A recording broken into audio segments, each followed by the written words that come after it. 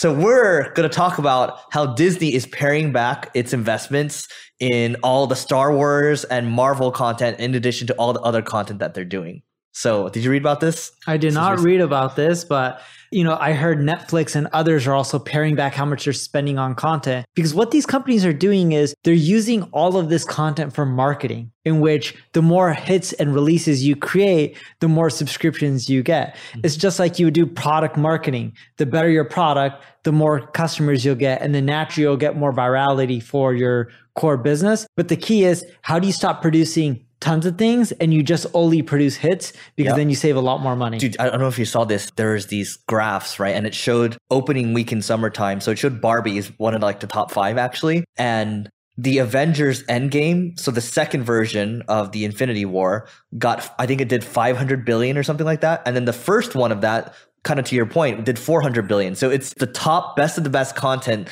leading to the next one. It's like almost like a really good webinar. And then people look forward to the next webinar, and then people end up building all this pent up demand. And that's why Avengers Endgame is the highest grossing, I think, opening weekend of all time.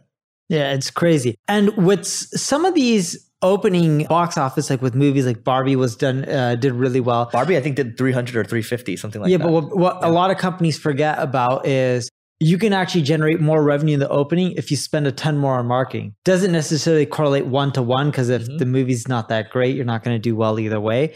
So, but you also have to look at how profitable it is as well, right? Yep. The opening numbers don't tell you the full picture. Correct. Yeah. And I don't know if we'll ever see the full picture here. But the other thing too is, if Bob Iger, so he's the CEO of Disney, he's pulling back on all the Star Wars and what else? Marvel content. The thing is, you just mentioned the best content again, right? There's been too much of this content in the last couple of years. Dude, have you noticed on Disney Plus, there's always a new Star Wars series? I stopped watching most of them. I stopped watching The Mandalorian mid-season last season. I just like, they're just like adding content to add content. It's not interesting anymore. Totally agree. And I think that's what people get wrong in marketing, in which they believe, if you just keep pushing and pushing and pushing, you'll do better. Same with Google ads. You can't always spend more and expect more. There's a point where if you spend more on Google or Facebook ads, you'll get the same results, and you just would have burned more money, which decreases your ROI. It just goes back to the bigger, broader macro picture now, that everything is about efficiency. It's about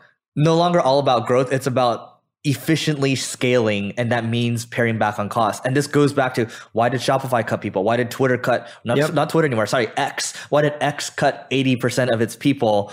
And why did Mark Zuckerberg cut so many people? It's because it all comes back to efficiency. So anything else? Totally agree. No, that's it. With your marketing, look at your ROI, look at efficiency, and don't overproduce. If you just overproduce on your marketing, and when we say overproduce, just spending too much and going overboard, a lot of times there's crazy diminishing returns. It's just not worth it.